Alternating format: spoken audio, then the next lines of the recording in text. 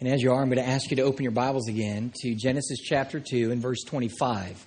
You know, last week we began this particular sermon series, a 4-week series, and we focused primarily about the purpose of marriage. And in the beginning of the service, what I did was I suggested that there are many people who view marriage today as a mystery. And the reason we view it as a mystery is because marriage had ultimately promised us so much, but yet has seemed to deliver and failed to deliver what it had promised.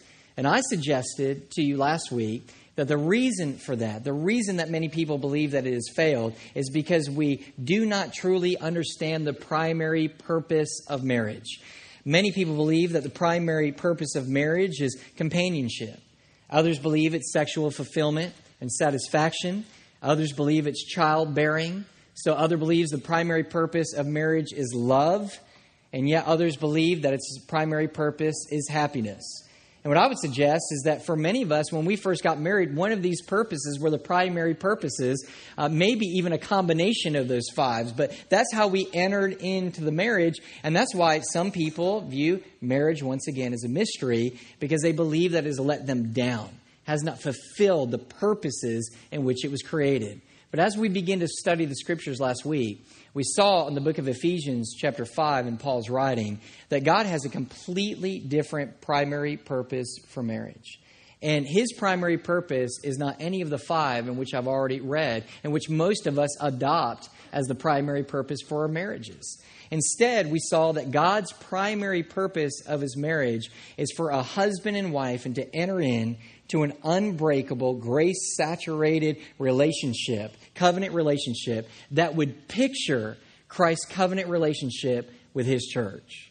So our job as husbands and wives is to demonstrate and to illustrate what it's like to be in a covenant relationship, to model Christ's relationship with the church, those who He has called and redeemed and saved. So that's the purpose of marriage. And where we ended last week was with this, with a challenge. And what I said is, because God is God and we are not, because God has created marriage for us, and because He has designed it, then our job, your and my job, is to jettison what we believe the primary purposes of marriage are, and to repent of that, throw those off, and then humbly receive by faith the primary purpose of God for marriage, right? And unless we do that, folks, our marriages have no hope of becoming all that God had ultimately intended them to be. And so today what we're going to do is we're going to turn from the purpose of marriage to the problem of marriage. Now, I know that very few of you ever have problems in your marriage, and that this probably won't apply to you this morning. Just joking. You know, every marriage, and you might not know, every marriage has problems. You understand that, right? Every marriage has problems. The problem is that we love disguising them and being so secretive of them that we really don't know that everybody else is having just as many, if not more, problems than we are. We love to be able to disguise that. Now, when it comes to problems in the marriage, we love to categorize those problems. When somebody comes and say, well, we're having some marriage problems, but really what we're doing is the marriage problems are caused by our financial problems. And or we're having marriage problems because we are having communication problems. Or we're having problems because we're having intimacy problems. And so we like to categorize these things. But the truth of the matter is, when you boil all of those things down, there really is only one problem in marriage. That is the sin problem. We have trouble and struggle and strive and struggle within that marriage because of sin.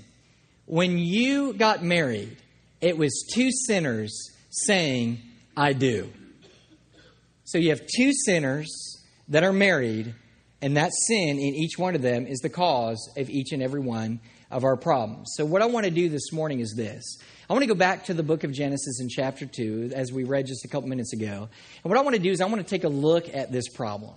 I want to take a look at this problem, and then after taking a look at the problem, I want to suggest from the Scriptures at the same time a solution. Isn't that nice? Don't you hate when people just bring up all the problems, but there's no solution? I thank God that not only do they demonstrate the problem, but it gives us the ultimate solution for our problem as well. And so what we find this morning is we're going to begin here with the problem, but what I want to do is, first of all, is take you and show you how things were before. how things were before this sin problem ultimately occurred. Look, if you will, in Genesis chapter 2 in verse 25. And the Bible says, and the man and his wife were both naked and were not ashamed. Now, my question for you, and not trying to be uncouth or anything this morning, my question for you is, why is it that two people are naked and there is no shame between them, that they are unshamed? In other words, let me ask you this. There was a reason why you came dressed this morning, right? When you got out of the shower, you just didn't say, hey, this will work, and come to the house of God. Had you done that, I imagine as you were being greeted, you would feel a sense of shame, right? In part of that is because all of us have kind of had that dream where you show up to school or work in your underwear, right?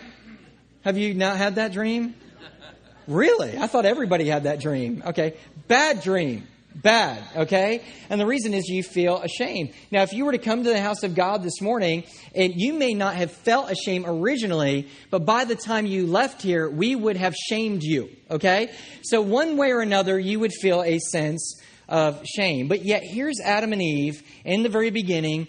They are naked. They are together, but they feel absolutely no shame whatsoever. So the question is why?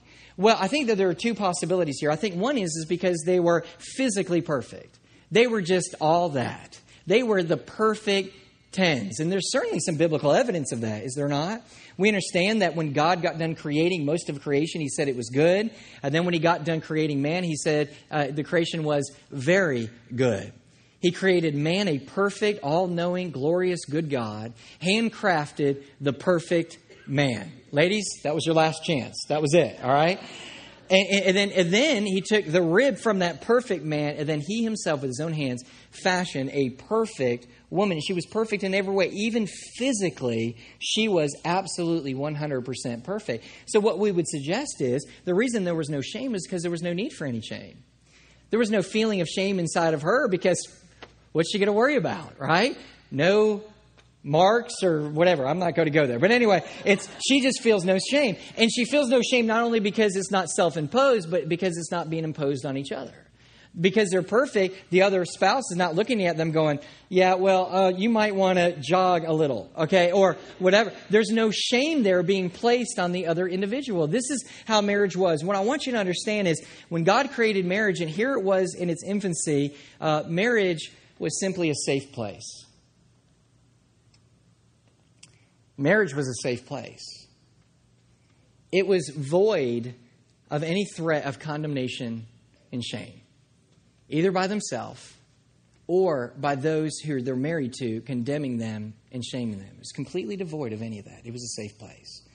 And so what we see here is that's how it was before the problem. But then something happened and changed all that. So what was it that happened? Well, we see in Genesis chapter 2 and verse 16, God gave Adam a command. Now, this is before Eve was even on the scene. God gave him this command found in Genesis chapter 2 and verse 16. And the Lord God commanded the man, saying, you may surely eat of every tree of the garden, but of the tree of the knowledge of good and evil you shall not eat, for in the day that you eat of it, you shall surely, what, church? You shall surely die. Okay? So you shall surely die. And so what we find is she's not on the scene at this time. So we know that it's his responsibility as a spiritual leader, right, to lead his family, to lead his wife, so that she would have a clear understanding of what it is that God requires of her. Guys, did you know that's part of our responsibility? Huge part. And so this is his responsibility. And we find out that he was true in that. Because when Eve in chapter 3, the beginning of chapter 3, when the serpent comes and begins to tempt Eve, we find out that Eve knew very clearly about, well, maybe not clearly, but knew about this command.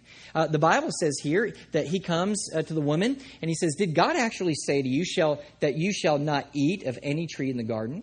And the woman, verse 2, and the woman said to the serpent, we may eat of the fruit of the trees in the garden, but God said, you shall not eat of the fruit of the tree that is in the midst of the garden, neither shall you touch it, lest you die. Now, God never said that you couldn't touch it. He just said you couldn't eat it. So we don't know if this was confusion between her and her spouse, him passing it down, or just her misspeaking or whatever it is. I don't know what it is here, what's going on. But she does know the principle. You eat of the tree, you're ultimately going to die. But her knowledge and understanding of that was not enough to be able to keep her from sinning. What we find there in chapter 3, look at verse 6 with me and follow along. He says, so when the woman saw that the tree was good for food, and that it was a delight to the eyes, and that the tree was to be desired to make one wise, she took of its fruit and she ate, and she also gave some to her husband who was with her, and he ate. Then the eyes of both were open, and they knew that they were ashamed, and they sewed fig leaves together and made themselves loincloths. All of a sudden, they feel this overwhelming need to cover up. Why? Because for the first time, they were ashamed. They were ashamed. Now, the question is, why were they ashamed? Well, we know that sin has something to do with this. But what effect of sin caused this shame? Was it because their bodies instantaneously went to pot? Right? I mean, because we do know that the Bible says that you shall surely die. God's grace allowed them not to die immediately. They died spiritually, but the physical death would take a long period of time. So it wasn't like instantaneously they just went from wow to ugh. All right, that's not what happens here, okay? So it's not because they're not ashamed because their physical bodies have been marred, but rather they are ashamed. Why? Because the very first time their eyes are open. Do you see that in the text? Their eyes are open, which means for the first time they identify that they are sinners because they've sinned. In other words, what's happened is they realize they've done what they were commanded not to do. Their conscience has convicted them. And because their conscience has convicted them, come the emotions of what? Guilt and shame. They are racked with guilt and shame. And because of that, what do they want to do? They want to cover up. They want to hide themselves. And so the Bible says that immediately, because of their sins, they cover themselves up. They sewed fig leaves together, and they made themselves themselves loincloths. So we see basically what's going on here is they do not like the position in which they are ultimately in. They're in a position where they feel vulnerable. Now marriage and the marriage relationship has ultimately changed. Things are not what they used to be. The marriage is no longer a safe haven because now they are all vulnerable to be shamed by the person who they are ultimately with. Now, what I want you to understand is this, is not only were they shamed, but did you notice that they also covered up? And what I would say is, and we don't usually see this, is this is really the second sin. The first was taking of the tree. The second of them was the sin of hypocrisy. Because the reason that they're trying to cover up is because they're trying to appear and disguise who they really are. In essence, what they're trying to do is to say, hey, I'm not as bad as I really am. I'm actually better than I am. So that's why there's a sin of hypocrisy. Let me cover up so that I can conceal my sin so I don't have to worry of anybody else condemning me or shaming me in my sin. So that's ultimately what happens. Now, what was the change that was brought about? Well, first, there was a vertical change in the relationship with God. Look at verse 8, if you will. It says, and they heard the sound of the Lord God walking in the garden of the cool of the day. And the man and his wife hid themselves from the presence of the Lord God among the trees of the garden. I think this is one of the saddest verses in the first 3 chapters of the Word of God because of the radical change and the shift that has occurred. What we find in the first 2 chapters is that we found Adam and Eve walking in the cool of the day with God. Each day they would just walk and they would talk and they would fellowship and speak to God face to face. And what an amazing, beautiful, awesome thing. And they just trusted Him and they just depended fully and completely on God. That's what God had desired. Every day they just submitted to Him and said, man, I'm going to allow you just to provide anything that you give me. And we're just going to sit back and rest in whatever it is that you find good for us. We're not going to take what you say is bad. We're just going to take what you say is good. And we're going to trust you fully and completely. But at this particular point, when they eat that fruit, when they take of that tree, what they do is they declare before God their own independence.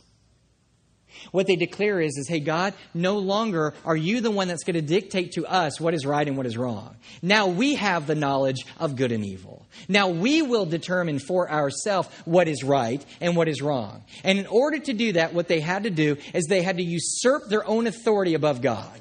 They had to take God, remove Him from the throne of their heart. Now they said, God will no longer be preeminent. Now we are preeminent. Now I am preeminent. Eve said, now it's about me. It's about what I want. It's about what I will. It's about what I desire instead of what God desires. And Adam said the same exact thing. And so here's the deal. Listen to what I want you to understand. You cannot be in a relationship with God while you're trying to play God. It's not going to work. There's only room for one God. So there's a radical change. This particular relationship is completely fractured. It is completely messed up beyond recognition from what it was originally intended to be. So what changed? The vertical relationship with God changed. Secondly, their horizontal relationship with each other changed. All of a sudden, do you remember that safe marriage?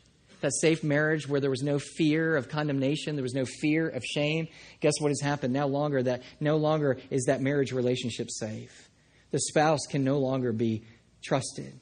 They were no longer free from the environment of ridicule, judgment, and criticism.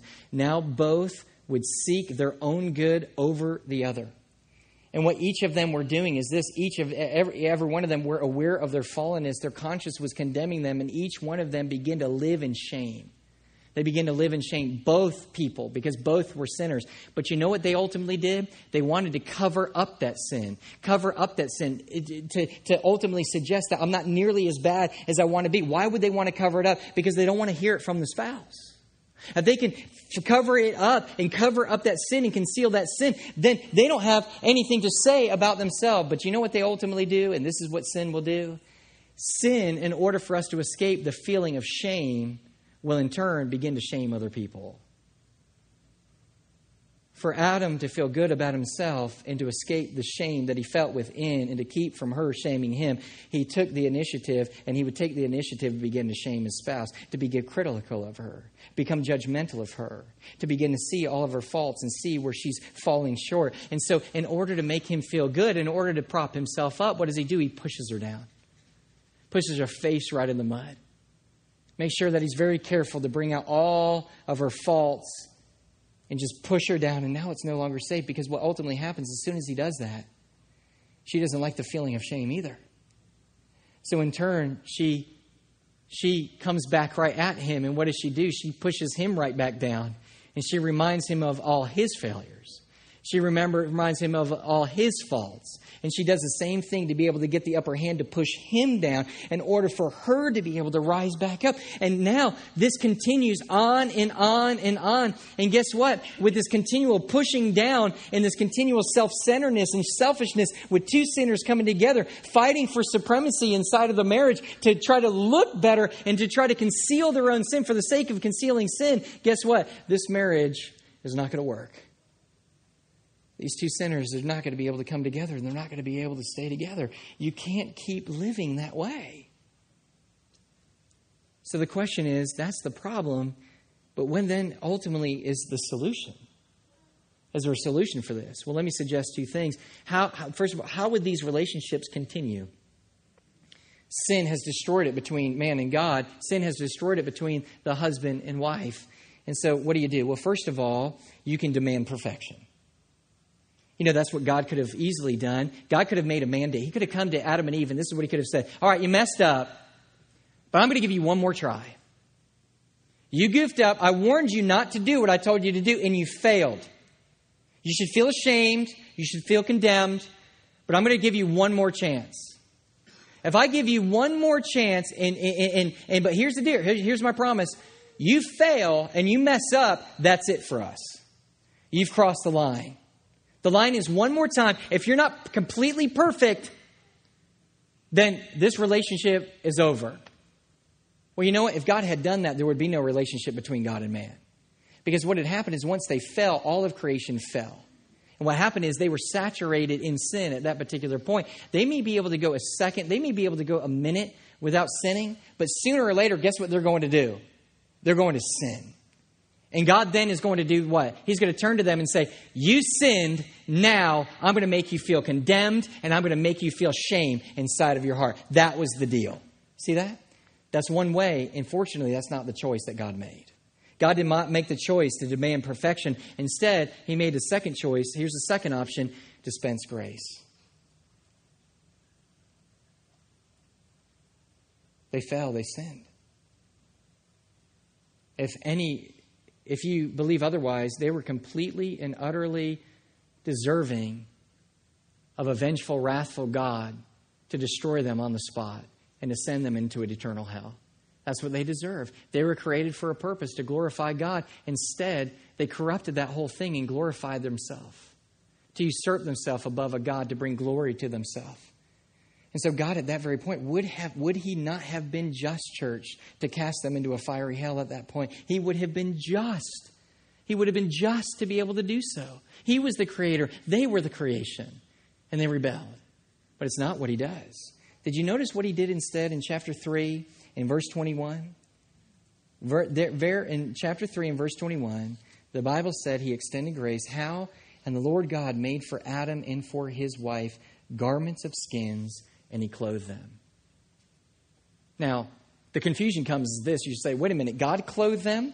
I thought the whole trying to clothe yourself thing was wrong. Isn't that what Adam and Eve tried to do previously? Didn't Adam and Eve, when they found out they were sinful, did they not try to clothe themselves, try to cover up? They felt this shame and knew that they needed to be covered up. So they took the vines and all these things and they began to build themselves little outfits to be able to cover up their nakedness. And now, Brother Mike, you said that was the sin of hypocrisy. You said it was a sin of hypocrisy. Is God now aiding them in their sin of hypocrisy? Is he allowing them to be hypocrites? Is he allowing them to deny who they are? No. God clothes them for a completely different purpose than why Adam and Eve sought to be clothed. Completely two different purposes. Here's the first reason. First of all, to show they were no longer what they ought to be. See, when Adam and Eve covered themselves, what they ultimately tried to do here is they tried to conceal the fact that they were not what they should be. When God offered them to clothe them, God was not trying to help them to conceal. God was trying to lead them to confess their sinfulness. If they would take those things, when they took all of those things and tried to clothe themselves, what they were saying is they were saying, hey, listen, I'm not nearly as bad. I'm putting this on because I'm not nearly as bad. But when God takes these animal skins and he brings it and he presents it and he says, here's how I'll clothe you, you receive it. When they receive it, they're not trying to conceal it. They are confessing by receiving his clothing that I need to be clothed because I am not who I used to be. Do you see the difference? One is to conceal, and the other one, rather, is for them to confess. There's a second reason, and that is to show that he would one day make them what they should be. One day he would make them what they should be. And that was the picture of how he came about with those animal skins. What he did was this. In order to clothe them, it came at the ultimate expense of that animal. He killed that animal and then gave them a fitting, more superior clothing than those vines, than those leaves. But in order for them to have that superior clothing, to truly be clothed, to truly be covered, and their shame to be covered, it had to come at the ultimate expense of that animal. The life had to be taken. Now, it's not very hard if you've been in church long, if you've ever been saved. You understand that that is a foreshadow of what was to come. Soon, someone would come, the Lord Jesus Christ, who is called the Lamb of God, who was slain to take away the sins of the world. And he would become, and his life would be sacrificed. He would pay the ultimate sacrifice so that you and I would be covered. Not in self-righteousness, but in God's righteousness, in Christ's righteousness. So when we are covered by the shedding of that blood and being covered, then what happens is this. Even though that human continues to sin throughout his lifetime, what happens now is they have been once and for all covered with the righteousness of Christ. And so now when God sees them, even in their sin, he sees the righteousness and perfection of his Son. And now he can continue the relationship with them. The relationship is now made possible. It's possible now. It's possible because God chose to dispense grace. That's why it was possible. If he demanded perfection, none of us would be here. The relationship between us and God would be absolutely, completely, and fully impossible. But yet this is the choice that every person has to make today in their lifetime. This is the choice. Every person in this place is very aware that they have sinned and fallen short of the glory of God. They know that they have broken it because your own conscience has convicted you when you have done what is wrong that you know to be right. God in His merciful grace placed on your heart as a Gentile the very Word of God, the very law of God, without you even reading some of the Scriptures. He had placed that on you. And then when you did what you knew what was wrong, you were convicted, and shame, your conscience was speared, or it was pierced, and in shame and guilt came upon you. And so as that sinful person, we know that we have to cover up. We've got to cover up that shame. Not only our own self-imposed shame to feel better about ourselves, but also the shame that all the people outside of us are going to place on us. So what do? We cover up. We try everything we can to conceal the fact that we are wretched and we are lost and we are sinful and we are fallen. So what do? Good works. We go and we work in the community. We do good things for people. We try to be the best wife and the best husband and the best student and the best everything that we can. And what we're doing is these are just all the different leaves. We just try to cover ourselves up to be able to escape the shame of our own sin, to be able to conceal the sin and try to convince God and everybody else that we're not nearly as bad as we ultimately are.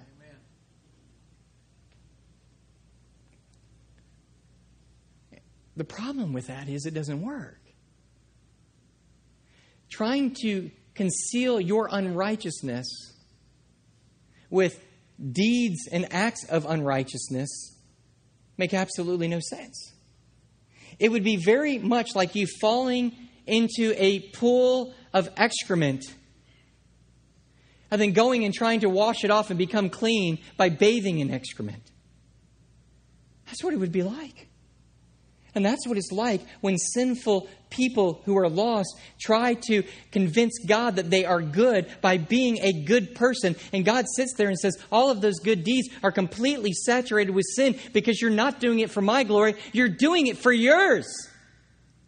You're not doing it to make me look good. You're doing it for you to look good. You're doing it to make yourself look good. You're denying who you are. And so this is the decision that each and every one of us have to make. That's the first decision. Go ahead and try to clothe myself. Or we come to the decision where we sit there and we say, God, I am so sinful. I am so lost. I'm so undeserving to you. God, I have failed. I have broken your law and I am worthy. I need to be clothed. But God, I know that I can't clothe my unrighteousness with my unrighteousness. There's no good in me. God, I need your goodness to cover me. Will you cover me? And God says, I will. And the way I'm going to cover you is I'm going to send my only son and I'm going to sacrifice him so that you now, by faith, will be covered with the righteousness of my son. So you have a choice. Either continue to be right before God by covering up your sin, by trying to be a good person, or admitting that you're not a good person and you're in complete need of God to clothe you through the sacrifice of his son, Jesus Christ. Now, I know some of you are sitting here and you're saying, now, Brother Mike, we came for marriage, and I want to talk about marriage. What does this have to do with marriage? It has everything to do with marriage. Everything. Because just as being in a relationship with a perfect God as a sinful person is impossible, unless it is based on grace. The same exact truth is for two sinful people who are trying to dwell together. You say, well, how in the world is that? Well, it's very simple because, first of all, you have two choices of how you're going to make this relationship work. And I would suggest that the first one is what most of us are functioning in. Here's your choices. You can demand perfection from your spouse while living in an unsafe place where both of you critically judge, condemn, and shame each other.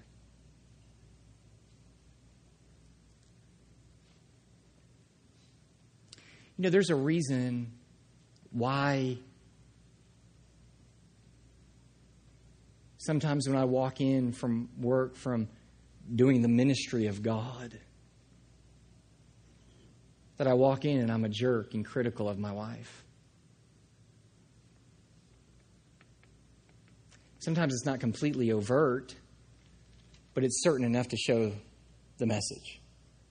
When I walk in and I smile, and I say, man, what happened here? It looks like a storm hit.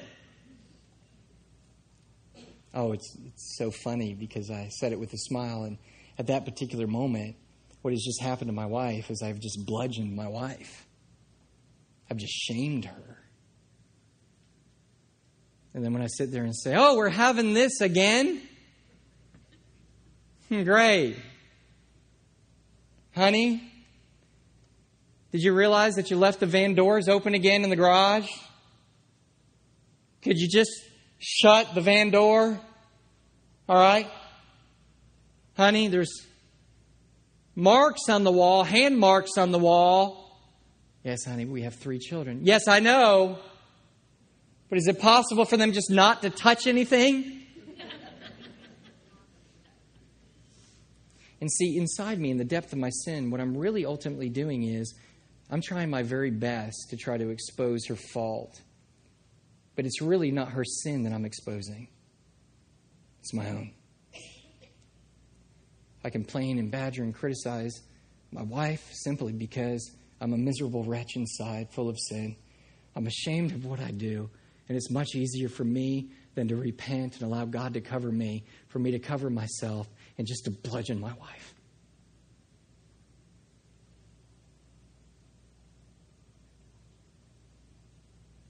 Option number 1. And I'll tell you, this way doesn't work. It just simply just doesn't work. I've seen it, and people will sit there and say, man, I've had enough.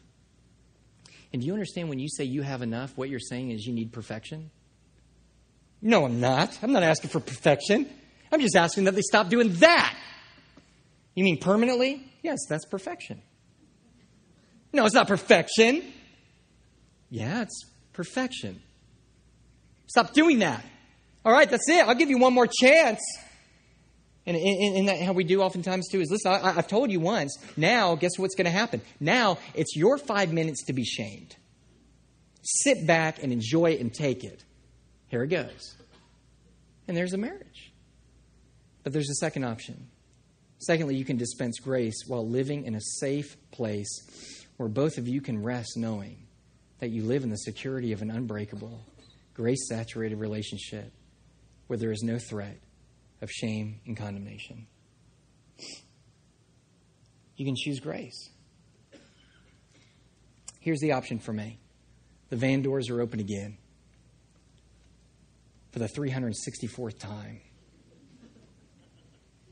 We have fought. I've apologized 365 times. She has been stressed out. She's been bludgeoned and beat up.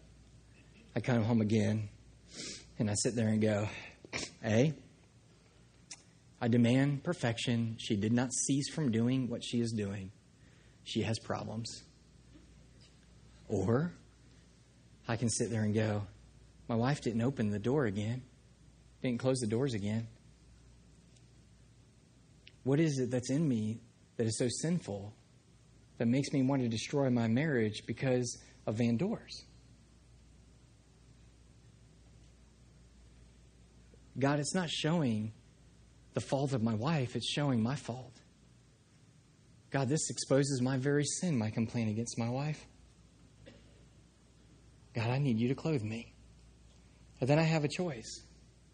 Shut it, meaning my mouth, or shut them, the doors.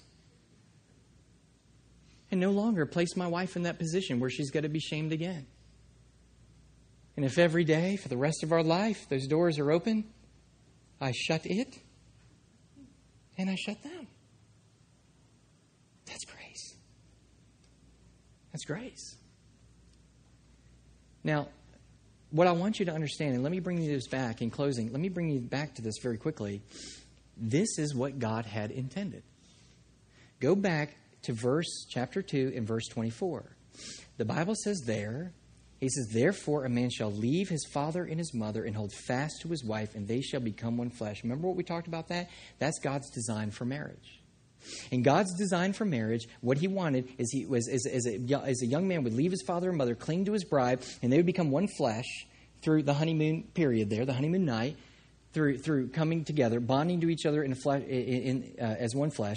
then what would ultimately happen? That was going to picture Jesus Christ leaving his heavenly Father, coming to this earth, embracing, clinging, holding fast to his what? To his bride, and doing what? Through his ultimate sacrifice, making them one flesh, one spirit. Yes? He gives this. Then he says in verse 25, and the man and his wife were both naked and were not ashamed. Here's the deal. The reason they weren't ashamed is there was nothing to be ashamed about. They were to come into a covenant relationship that was based on what? Perfection? No, based on grace.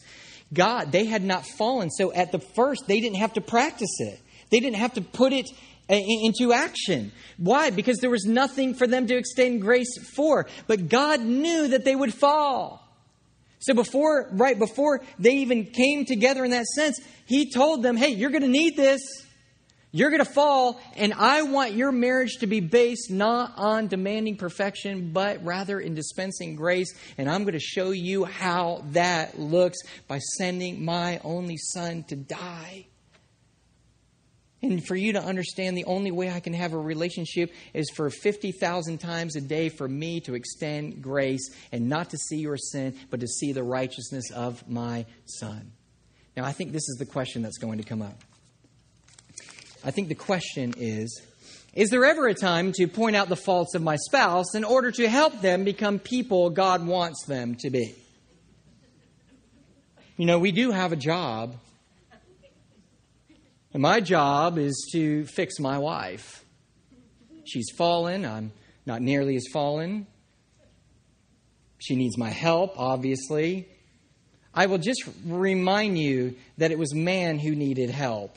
That's why God gave him a mate called a helper. And so is there ever a time? Well, let me say this. Yes, I think there's a time. But let me add this. However, this can only happen effectively when your spouse knows that they are living in the safety of an unbreakable, grace-saturated relationship. That he or she knows that you are not pushing them down to build yourself up. That you're drawing attention to sin is out of a selfless love for their well-being. Here's the deal.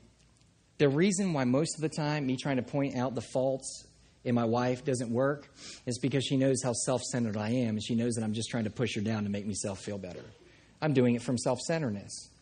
I'm the center of the universe. It doesn't work. What we have to do, church, and what I'm calling and what I believe the Scripture is calling you to do today is this. Is through the power and the grace and the ability of God, is to return your marriage into a safe place. Not by being perfect, but by extending grace. If I come to my wife and our marriage is a safe place, and she knows that I'm not critical of her.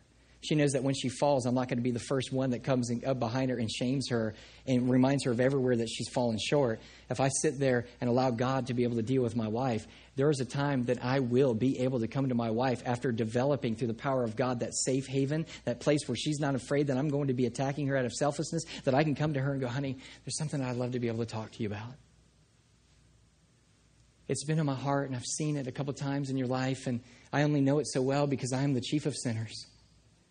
And I've dealt with it and still dealing with it in my life. But I know that as a husband, one of my God-given pursuits is to help you, just like your job is to help me, to become more like Jesus. And honey, I don't come to point this out to you, but just to be able to help you that there's something here that just doesn't look like Christ.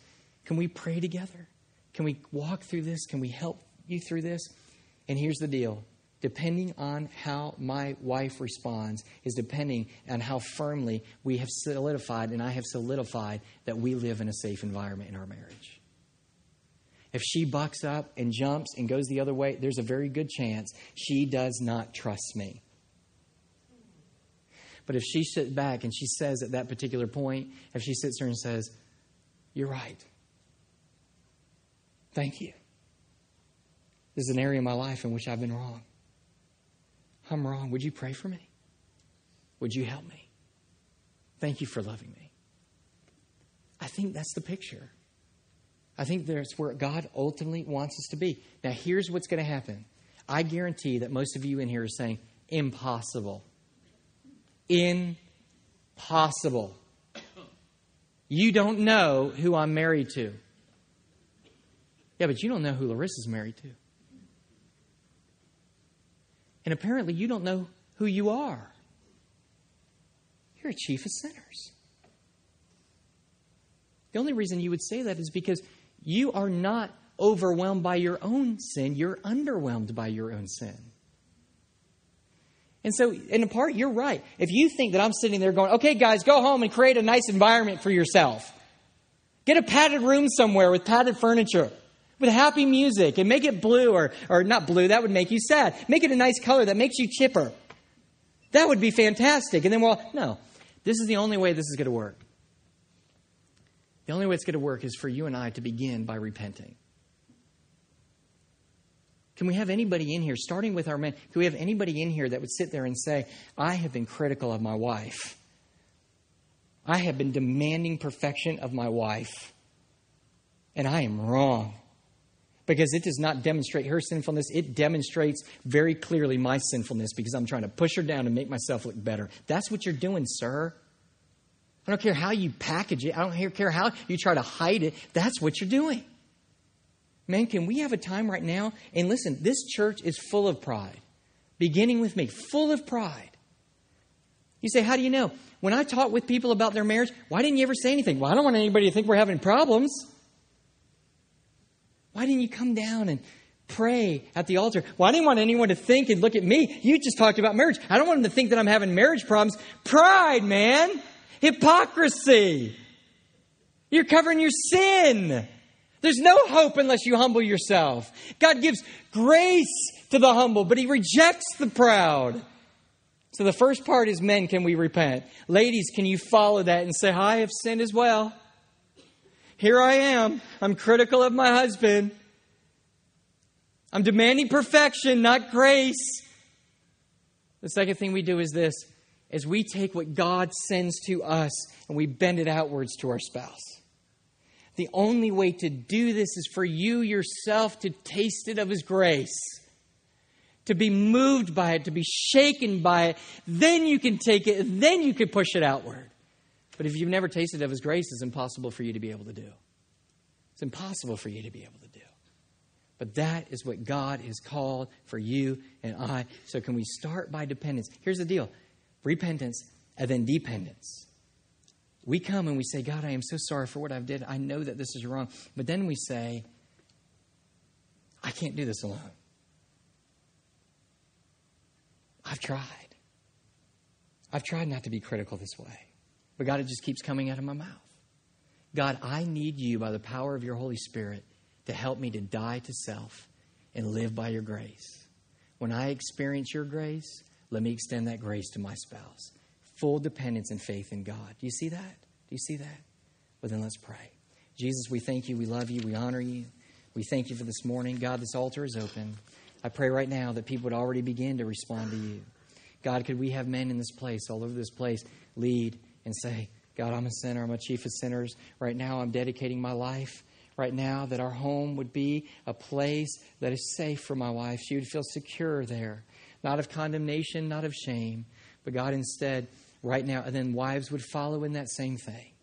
God, give us the power, give us the strength, give us the grace. Let us be racked and overwhelmed by your grace you extend to us. Help us now to send it out and to push it off to our wives. We love you and we praise you. In Jesus' name, amen. Would you